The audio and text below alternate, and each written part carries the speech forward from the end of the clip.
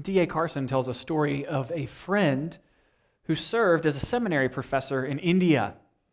He was fluent in Hindi, and he just so happened to be a pretty energetic evangelist. And so he would go from village to village sharing the gospel of Christ. And knowing some of the Indian culture and religions, he took pains to express the exclusivity of Jesus. And yet, despite his efforts to share the gospel faithfully, and despite the fact that he had heard many professions of faith in Jesus, he didn't see any churches planted. And he asked himself why, as he returned home to regroup before returning again. He thought it was because he just wasn't speaking the gospel clearly enough. He wasn't teaching in a way that the Indian people could really get their minds around, that Christ existed as the only God, and that if they were to follow Jesus, they would have to put away all of their false gods. He recognized that his mistake was that even though he was fluent in Hindi and understood the culture a little bit, that he still wasn't speaking their language. That he needed to understand a more completely the worldview of the people to whom he was speaking. And so what he did when he returned was, instead of just starting with Jesus and his birth and his perfect life and his substitutionary death and telling them about the resurrection of Jesus, he started back in Genesis 1:1 and took lots of time explaining that God created everything, that he was triune in perfect community with himself, and that man had sinned. And it was at this point he was able to express the gospel to them in a way where they went, oh, this is what he's saying. And as a result, there were far fewer professions of faith, but there were genuine conversions, and churches began to be planted. You see, we come to Acts chapter 17 this morning, and we find Paul doing a very similar thing in Athens. He is engaging with the worldview of the Greeks and speaking to them in a language that they can understand. And so my exhortation is going to follow on the heels of that a little bit, and the application is this, that we want to learn well who we're sharing the gospel with. We want to learn about their worldview so that we can figure out how to best communicate Christ to them. So what you'll see here is Paul doesn't change the message of the gospel, but he changes the method in which he speaks it. And so we'll see that in our text this morning, and I think that the main idea of this passage actually isn't that application, but it's the main idea of Paul's sermon, which is that the living God, the God who is knowable, that we can know him because he's revealed himself to us, and that he commands all people everywhere to repent and trust in Christ. So that's the main idea this morning, is that the God who exists, the real God, the living God, can be known. You can see your outline there before you. We're going to walk through the text in two parts. We're going to talk about the city and then Paul's sermon. But we'll pray and begin our time together this morning. Father, we come to you once again this week, looking to hear from you, boldly asking that you might give us more grace, that you might conform us more to the image of Christ, that you might give us more of yourself, that you might make our heart's desire for you and you alone. Indeed, God, you are the fountain of life, and we, your people, come asking for a drink this morning. As the deer pants for the water, so our souls long after you. We come here expecting to hear from you, expecting to be changed, expecting to experience your presence through our songs and our fellowship with one another, and hearing your word proclaimed and coming to you in prayer. God, we have obeyed your command to gather this morning, and now we ask that you might allow us to continue to experience all of the blessings that go with obedience to you. Meet us here.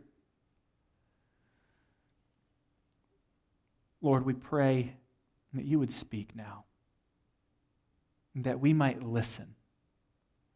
We ask it in Jesus' name. Amen.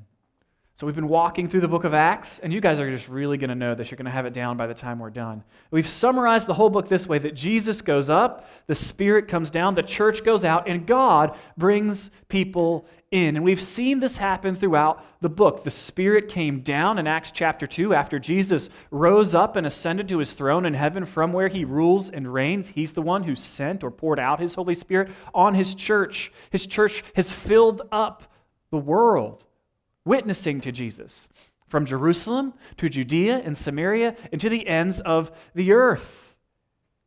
And it's through the mouths of his disciples, through the mouths of the church, that Jesus is being proclaimed. They're witnessing to him, and many are coming to faith in Christ. God is bringing people in. And so we see this as Paul continues along his second missionary journey. He was chased out of Thessalonica and Berea, and now he finds himself in Athens by himself as he awaits Silas and Timothy and company to rejoin him. And this is what we read in verse 16 of chapter 17, in case I didn't say that. Verse 16. While Paul was waiting for them in Athens, he was deeply distressed, provoked in his spirit, when he saw the city was full of idols. Athens is a grand city. It was the center of Greek intellectual thought, right? It had majestic architecture.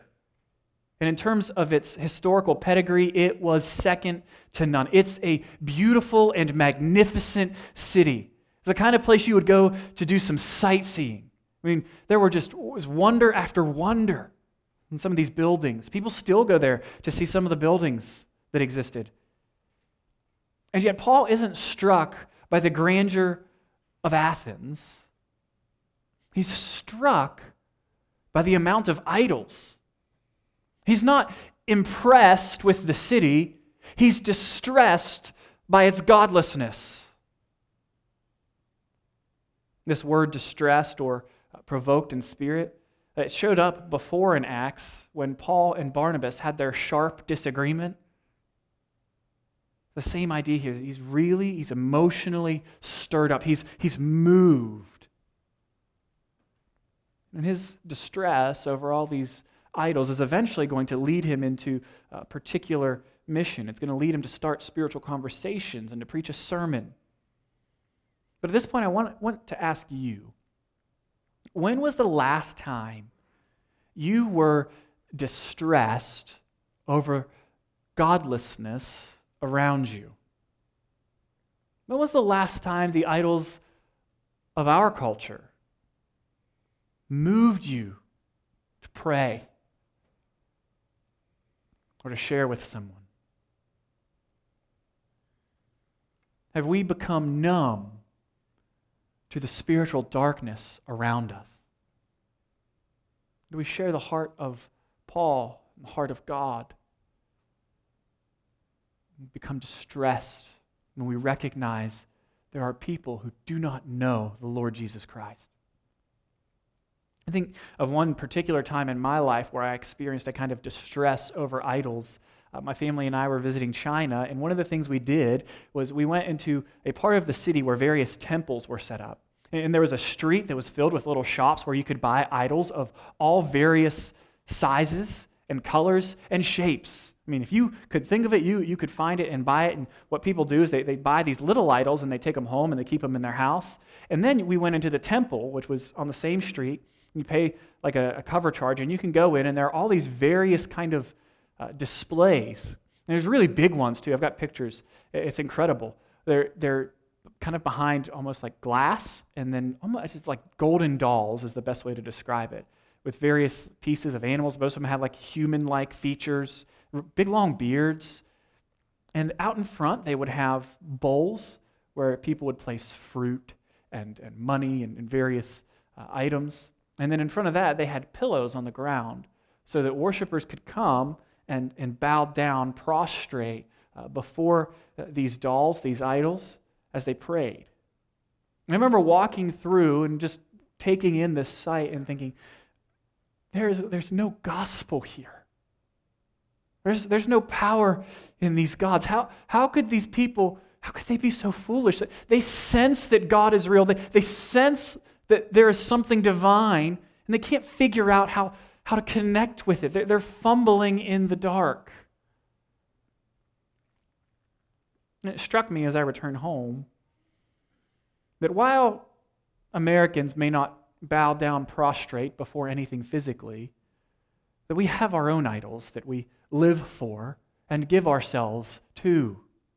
You see, idols are not just statues worshipped at shrines.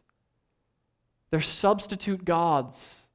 They're functional saviors, things we look to for satisfaction instead of Jesus.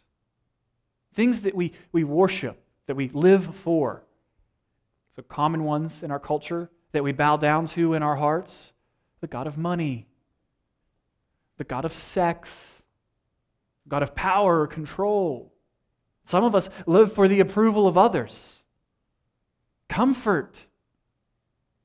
Some of us value these things far more than we value Jesus.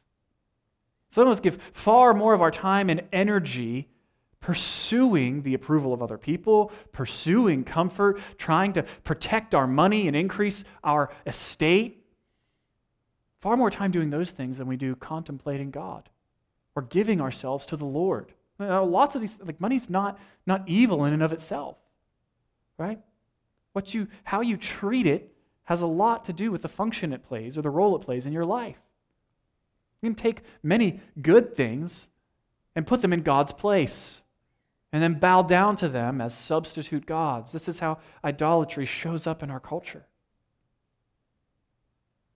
I think that we need to ask ourselves what idols we have and how we can turn from them. They're very, very sneaky. John Calvin said that the human heart is an idol factory. What he meant by that is our hearts find ways to take almost anything and turn it into a god, a functional savior. And it just happens really subtly.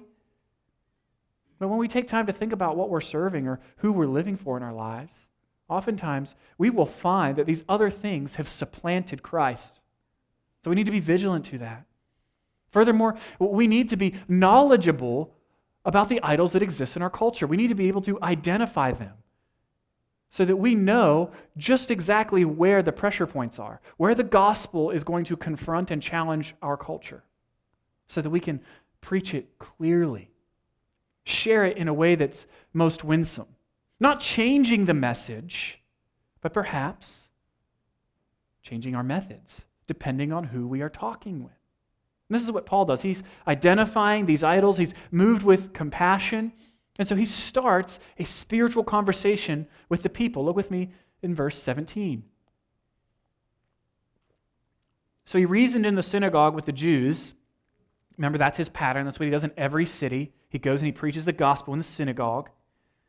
And then he reasons with those who worship God, as well as in the marketplace or the agora, every day with those who happen to be there. Some of the Epicurean and Stoic philosophers also debated with him. Some said, "What is this babbler or ignorant show-off trying to say?" Others replied, "He seems to be preaching of foreign deities," because he was telling of the good news about Jesus and the resurrection. They took him and brought him to the Areopagus and said, "May we learn about this new teaching you are presenting? Because what you say sounds strange to us, and we want to know what these things mean." Now all the Athenians and their foreigners residing there spent their time on nothing else but telling or hearing something new. And so Paul, moved with compassion, moves into the agora or the marketplace. And we don't have a contemporary equivalent to this. Our world is very spread out. And so, like back in the day at this time, you didn't have a newspaper. And so you didn't have the internet. It's hard to believe. So what you did was you went to this agora or this marketplace, and heralds would come and they would tell you the news. This is where business deals got done. It was where art was performed. It was where people just went to discuss matters and exchange ideas. The agora is where the action is at. And so Paul, to engage the culture, he just goes to this marketplace. And he begins sharing about Christ. He begins reasoning with the people there. And it's at this point we're introduced to two particular groups of people there. One is the Epicureans, and one is the Stoics. And so these are two groups of philosophers. They represent schools of philosophy. They represent some of the worldview thinking that was going on in Greece at the time. And so if I can give you just really simple explanations, the Epicureans were materialists. And so they thought if there is a God or gods, if they exist somewhere in the ether, and they are indifferent towards us. They don't care. They believe that life was fleeting, and so we ought to live for pleasure. And so Diogenes, I can't ever say his name right, but he used to sum up the Epicurean philosophy this way: nothing to fear in God, nothing to feel in death. Pleasure can be attained, pain can be endured. The Epicureans had a very much pursue pleasure, because this is all there is. Squeeze the most fun and pleasure you can out of life. And the Stoics were kind of the flip side of that. They believed that the only good in life was virtue. And they were pantheist or panentheist, depending on who you ask. But basically, they believed that God was in everything. It's like this spark of the divine, what they called the Logos, was in everything and ran everything, which is part of the reason John picks up on that language, Logos, in John 1. Right? That there's a spark of the divine and that God was in everything and kind of controlling everything providentially. But they definitely didn't think you should have any emotions. That's why if you've ever heard somebody say, well, he's so stoic, have a stiff upper lip. This is their approach to life. Kind of live and let live. They also believed that there was no life after death. That this is kind of what it is, and the best way to be happy is to be indifferent. And so if I can try to summarize crudely here, the Epicureans said, if it feels good, do it. And the Stoics said, grin and bear it, because there's nothing you can do about it anyway. And so both of these schools of philosophy kind of ended up at a very similar place. That we come from meaninglessness, that we go to meaninglessness, and that in between in life, there's really not a whole lot of meaning. And they just approached that meaninglessness in the middle from different perspectives. Like the Epicureans said, in this meaninglessness here, we can find some meaning in getting pleasure. So let's feel as good as we can for as long as we can. And the Stoics said, the best way to endure this life, to have meaning, is to really be a good person and to not allow circumstances or emotions to affect us. And so these are the two groups that Paul is speaking to here. And his sermon will very much press up against some of these beliefs. Because at this point, I think I want to say, you don't have to be a philosopher or as brilliant as Paul or familiar with every worldview in the world to be an effective evangelist.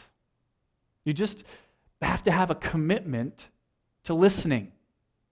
And so sometimes I hear Christians say, I don't evangelize because I'm afraid that I might get a question I don't know the answer to. I think that the best way to deal with that is to have some good questions in your own back pocket and to go into those encounters with the intent of having an ongoing conversation. That evangelism is not a one-and-done 5-minute conversation, but that you can engage with people over a long period of time. And I think it's important to figure out what they believe. And so you can very much ask questions like, well, what do you think about God? Do you believe in a God? What do you think when I use the word sin? Are they understanding sin the same way I am? What is the meaning of life? Where do right and wrong come from? Why do you think that we should pursue justice? Why do you think somebody shouldn't murder somebody else? Ask these questions in your evangelism, and two things will happen. One, you'll get a really good perspective on how they think, And two, you'll start to build a relationship and learn how you might respond to some of these claims and how you might best share Christ with them. So just engaging in an ongoing conversation. And the first step to effective evangelism is starting the conversation. Don't be afraid to have discussions with people. Don't be afraid to say, I don't know the answer to that question. Right? You want to know who you are speaking with so that you can share the gospel clearly and effectively. And so, for example, if I am in an evangelistic conversation and somebody asks me about the theodicy of God, the problem of evil, how if God exists, how can he allow so much evil in the world? Well, it's going to make a big difference to me how I respond to this question if it is a young 20s person just right out of college, pursuing a degree in philosophy and looking for some sweet information for their paper, right? I might be a little bit more blunt and go into some of the defenses of God that exist there and try to answer their questions. It's going to make a difference if it's that person or if it's a young parent who has just lost their 4-year-old son to a brain tumor, right? My approach is going to change. And so I'm going to actually do a lot less talking in the latter situation and just listen. Oftentimes, the way people think isn't super logical. It's actually tied to their past experiences with people and circumstances. And so we want to be aware of these things. We want to start evangelistic conversations. We want to listen well so that we might know how God would have us tell them about Christ. We must tell them. And Paul will get there, and it seems like he actually starts there. He starts telling them about Jesus and the resurrection, but they misunderstand him. Now, they call him a babbler or an ignorant show-off. The word there literally is seed picker. And so you're like, what does that even mean, seed picker? But in the marketplace, there would be birds rolling around, right? And they would pick up seeds off the ground and move on down the street. And what they meant by that was like, this guy just grabs little bits of information about things that he doesn't know about and then pretends like he knows about them and talks about them, right? And so it would be like me giving a lecture on art, right? I've picked up some arty words along the way. Like, well, I'm not sure that Vincent van Gogh was that great of an artist. He did some impressionist stuff, I think. Maybe abstract. Abstract art's good.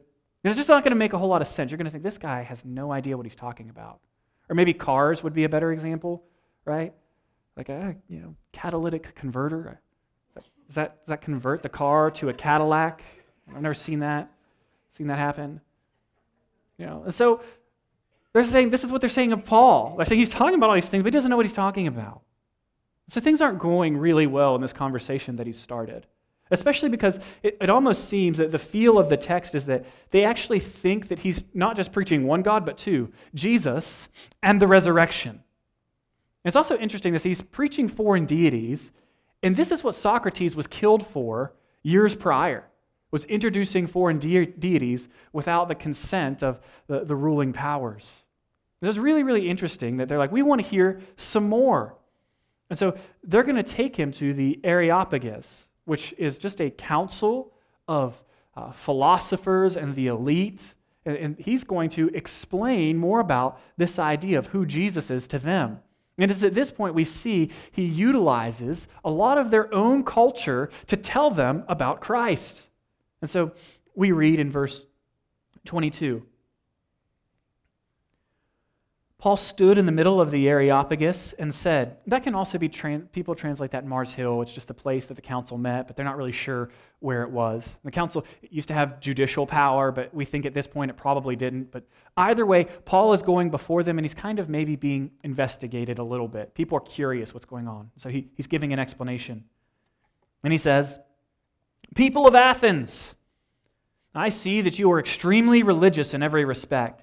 If he were preaching today, he might say, I see that you are spiritual but not religious. Right? That might be how he started. For as I was preaching through and observing the objects of your worship, I even found an altar on which was inscribed, to an unknown God. This is really interesting that they have an altar to an unknown God. They have so many gods that they actually have one. Like, in case we missed one, we want to just put up one for the unknown God. Hey, shout out, you weren't important enough for us to recognize, but we're going to make sure we have our bases covered so that all of the gods that exist are sated. People used to say that it was easier to find a god in Athens than a person. That's how full of idols the city is. And so he says, you have an idol, or you have an altar which is inscribed to an unknown God. And watch, this is just brilliant. Therefore, what you worship in ignorance, this I proclaim to you. And so right away, Paul is he's shooting some shots over the bow here because they want to hear something new, right? Verse 21, they spend their time telling and hearing something new. They think he's introducing new foreign deities. And so they're like, what's going on with this Paul? And he comes up and he says, I'm not going to tell you anything really new. I'm not introducing you something new per se, but something old. You know this unknown God in your city? Well, you've worshipped him in ignorance. You said it yourself. He's unknown, right? Well, that which you don't know, I'm going to tell you. It's really, really smart. And so if there were any kind of potential judicial proceedings still capable of going on, he's clearing himself of that charge. I'm not introducing a foreign deity. I'm just telling you about the God you already have that by your own admission, you don't know. So let me tell you about him so that you can know him. This God that you worship in ignorance, I proclaim to you, verse 24, the God who made the world and everything in it. He is Lord of heaven and earth. He does not live in shrines made by hands. It's like God is the Creator. The God that you don't yet know, the God who exists, is the only God. He's the Creator God, and He doesn't live in shrines built by human hands. So all of these shrines, all of these temples, all of these areas of worship in your city, this is the subtext, it's pointless. Because the God who is doesn't dwell there. You can't access Him that way. He created everything. He sustains everyone. He's the God of Abraham, the God of Isaac, the God of Jacob. He is the Creator, and He doesn't dwell in any place that's built by human hands. Right? Solomon knew this. We read it in 1 Kings 8. I've built you this glorious temple, but it cannot contain you. Indeed, the heavens cannot even contain you. God is the Creator. He exists by Himself. And this is where it's going to press up against Stoicism. He exists in a way that's distinct from His creation. It's distinct from His creation. He is the Creator. Paul continues, neither is He served by human hands, as though He needed anything, since He Himself gives everyone life and breath and all things. Again, this is kind of a punch against their whole economy, against their philosophy. If you've got this many gods in the city, that's a pretty big business. Somebody's got to make the gods, somebody's got to serve the gods. And Paul is saying, all of these things that your businesses are kind of built around, pointless. Because the God who created is the God who is. He's distinct from His creation, and He's not served by human hands. He doesn't need you. He doesn't need anything. He's self-existent, and He's perfectly satisfied in and of Himself. This is important for us to recognize. Brother, sister, I love you, but God does not need you. He is not served by human hands. I think sometimes we speak rightly of serving God, and what we mean by that is offering Him worship in our hearts, lovingly obeying Him, and that's right. But we need to be careful that we don't get it twisted and get it wrong, and think that when we serve God, that we're somehow meeting a need that He has. God has no needs. He's not served by human hands. In fact, He, and this is really crazy, He serves us. Right? The Christian gospel is not God coming to us and into the world and putting up a help wanted sign. It's God putting up a help available sign. Jesus doesn't come to us in order to recruit us to His service. He doesn't come like a college football coach trying to recruit us to join his team. No. Jesus doesn't come because he needs us, but because we need him. He tells us this. Mark 10:45, the Son of Man did not come to be served. It's not served by human hands, but to serve and to give his life as a ransom for many. God does not need your service. You need his. And how did Jesus serve us? Well, he came and he purchased for us our salvation by shedding his blood on the cross. He served us by dying for our sin in our place. He served us by defeating death and rising from the dead. He serves us by interceding for us before the Father right now. He serves us by working all things together for the good of us who believe, those who have been called according to his purpose. He serves us by justifying us. He serves us by growing us in godliness. That's sanctification. He's going to serve us by bringing us into glorification. He who began a good work in you will bring it to completion. He's not going to fail. Our God humbles himself and serves us, his creation. And our twisted thinking, well, that's backwards. That's incredible. Jesus came not because he needed us, but because we needed him. We need him. He's not served by human hands.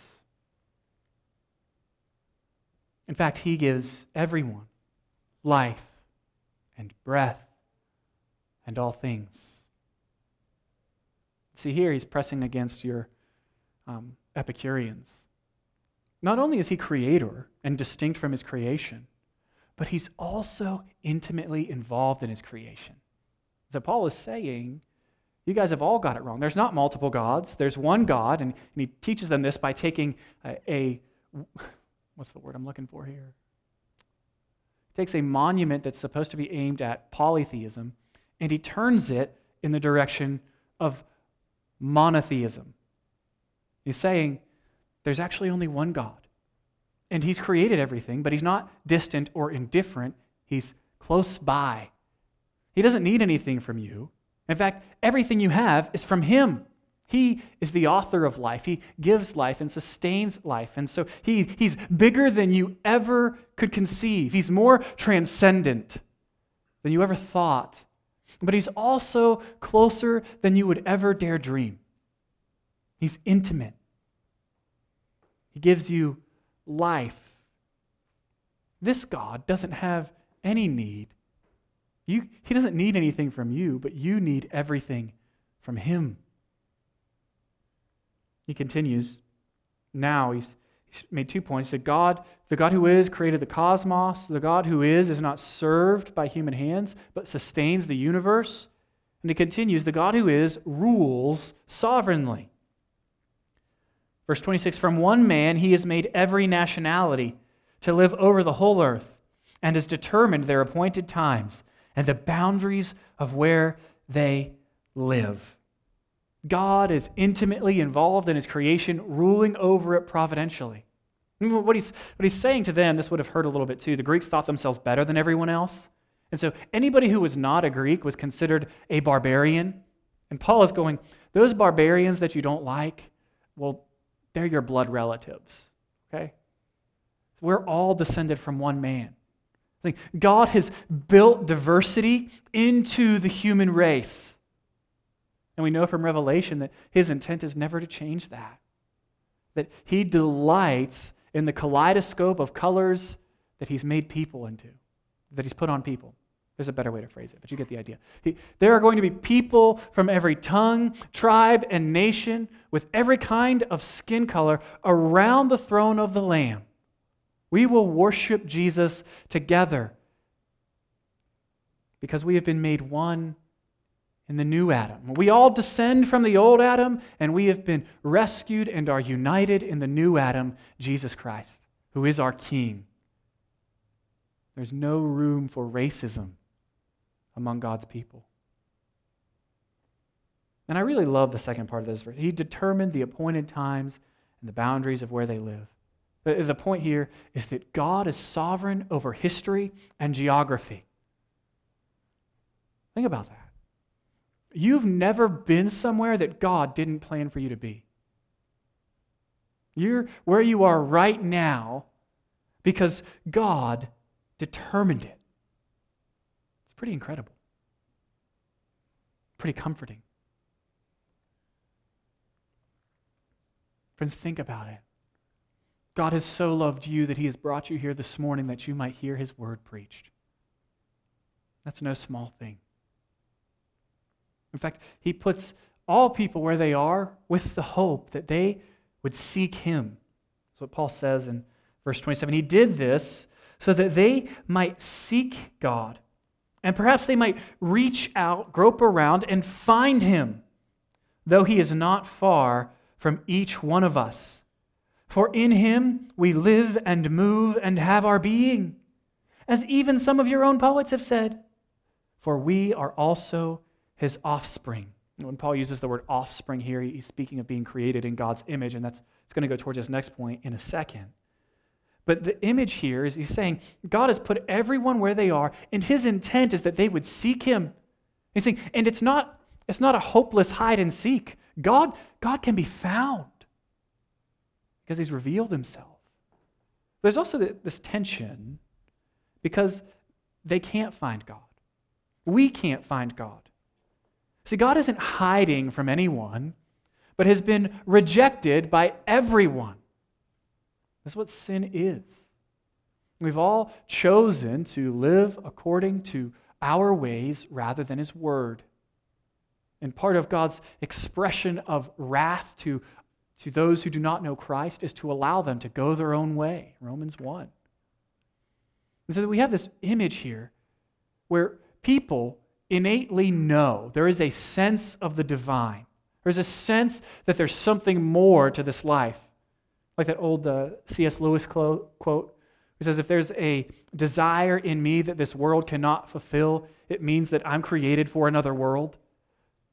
Or Augustine, our hearts are restless until they find their rest in Thee. There is a part of every person that recognizes there is something more, there's something divine. I was created for God. But can't quite find it because we are, and the image here is like fumbling around in the dark. I don't know if you've ever done this, but I have many times. My light switch, I go down in my basement, and the light switch is at the top of the stairs. And so sometimes, inevitably, I'll be heading up behind someone, and they'll shut off the light, and I'll go, oh, I forgot my phone. So I know the phone is down there somewhere, and because I'm foolish, I will wander around my basement for 5 or 10 minutes trying to, find the phone in the dark unsuccessfully. I hope that you guys do this and it's not incredibly weird. Once somebody turns the light on, I know right where it is. I can see it's clear. It's there the whole time. But this is kind of the image we have. They're seeking after God in the dark, but they can't find Him because they're blinded by their sin. People can't find God because we're blinded by our sin.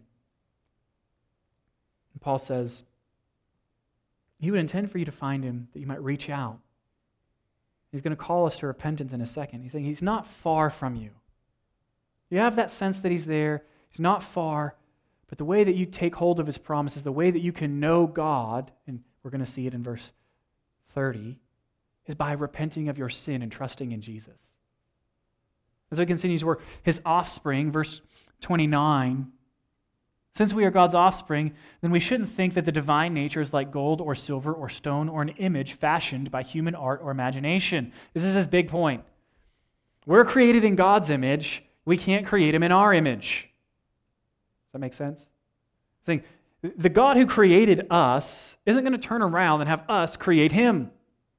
And so all these gods that you've created according to your imagination and your ingenuity, they're false gods, they're worthless, they're pointless. You've been made in the image of God. You need to serve God according to how He's revealed Himself. You need to worship God according to His own self-disclosure, which I'm proclaiming to you now. And so he says, I'm going to run through them all again. The God who is created the cosmos, the God who is not served. but serves and sustains. The God who is rules sovereignly. The God who is created us for relationship with Him, that we might find Him. The God who is gracious and patient. That's what we're getting to now in verse 30. It says, therefore, having overlooked the times of ignorance, God now commands all people everywhere to repent. This word overlooked times of ignorance doesn't mean that God is just sweeping sin under the rug and that He's not judging. It means that He didn't pour out His righteous wrath already, right now, in its fullness. Instead, He's being patient. Right? We get a sense of this in Romans 2:3 and 4. Do you really think any one of you who judges those who do such things, evil things, wicked things, yet do the same, that you will escape God's judgment? Verse 4. Or do you despise the riches of His kindness, restraint, and patience, not recognizing that God's kindness is intended to lead you to repentance? Saying God's patience in not judging sin right away, right now, His overlooking of your sin right now, is intended to lead you to repentance.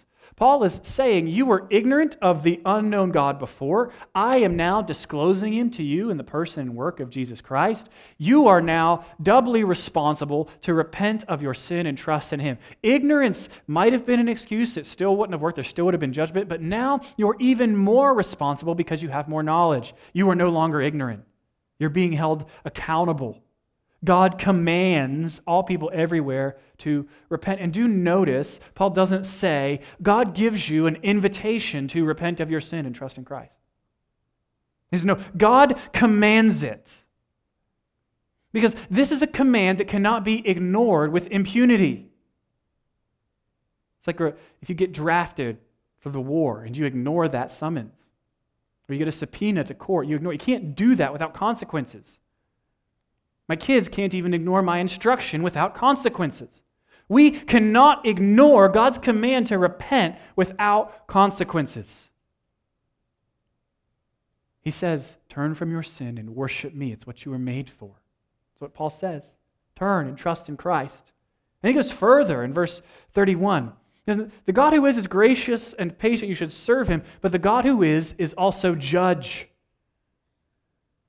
Because He has set a day when He's going to judge the world in righteousness by the man, that's Jesus, He is appointed. And He's provided proof of this to everyone by raising Him from the dead. God is going to end evil.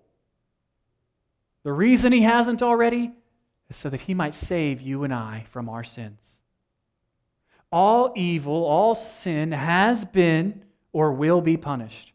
It has been punished in Christ who bore our sin, or it will be punished as God's wrath is poured out on all those who refuse to repent. His right wrath will be poured out for all eternity. And if your thought is, well, that's not fair, eternity is a really long time, well, then you haven't got a picture of just how big and how holy and how glorious and how wonderful God is. The punishment fits the crime. Our view of sin is just far too small. Sin is utterly sinful. It's far worse than you think. And indeed, it merits God's everlasting punishment. He will not allow sin to go unatoned for. The only way it can be atoned, the only way your sin can be atoned for, is if you trust in Christ, who died that the sins of all who trust in Him might be forgiven, and who rose from the dead to free us from death and to prove that He would return as judge. Our Savior is also our sovereign ruler and just judge. He will judge fairly. There will not be anyone on the last day who says, this isn't fair. Everyone will recognize that God is right. And so, a couple lessons. We see Paul, he identifies their idols. He starts spiritual conversations, and he speaks the gospel to them in a way that challenges their worldview. And so we do well to follow this example, to start spiritual conversations, identify idols in our culture, and then to speak the gospel in the most winsome way we can. Not backing off on its claims. We want to make it clear, but making sure folks understand what we're saying, making sure we're speaking the same language. We want to learn who we're sharing the gospel with so that we can know how to most effectively share it. We also see that Paul, what we would expect, let me back up. This passage is a pretty famous one in Acts. People preach it often. And in my study this week, I came after sermon, commentary after commentary, that just talked about this is a model for cultural engagement. This is the best way, like you follow Paul's model, it's just such a great way to share your faith. And what was ironic to me is that when we get to verses 32 and 34, there is not mass conversion. Like, some people believe, it's very few,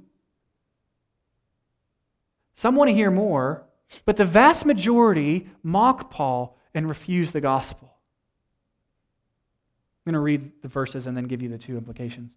When they heard about the resurrection of the dead, some began to ridicule him, but others said, "We'd like to hear from you again about this." So Paul left their presence. However, some people joined him and believed, including Dionysius, the Areopagite, a woman named Damaris, and others with them. And so two implications. First, you can have the best evangelistic strategy, the most brilliant mind, the most eloquent tongue, and you can share the gospel perfectly. And whoever you're sharing with still might not believe. Because your evangelistic skill doesn't save anyone. God saves, not you. Someone's salvation, and this should come as a relief to you, is not up to you. It's up to God's sovereign grace. Only God makes dead people come to life, not us. And then secondly, I think when we share the gospel, we should expect to be mocked. We often see over and over again throughout Acts that Paul is persecuted. And here, when he mentions the resurrection from the dead, he is laughed off stage, if you will. He is ridiculed. As those who follow Jesus, we also should share knowing that we might be ridiculed. And we should be willing to be mocked, because this is what Christ has done for us. Jesus looked down from heaven and saw a world fumbling about in the darkness, in rebellion against God. He was distressed over our idolatry, and so he stepped out of heaven. God the Son stepped out of heaven, took on flesh as Jesus Christ our Lord, lived a perfect life, and submitted himself to being mocked. They blindfolded him. They beat him, prophesy Christ, put scarlet robes on him, pressed a crown of thorns down on his head. Who hit you? Hail, the King of the Jews. Jesus was mocked by men so that we might be approved and accepted by God. Indeed, Jesus tasted death for all who will repent of their sin and trust in him. Jesus is risen and frees all who will trust in him from death. Saves us from the judgment that we are due. This is the nature of grace. Grace is getting the opposite of what you deserve. You and I deserve hell. Because of Jesus, we're commanded to repent so that we can have heaven. Friends, the God who is knowable.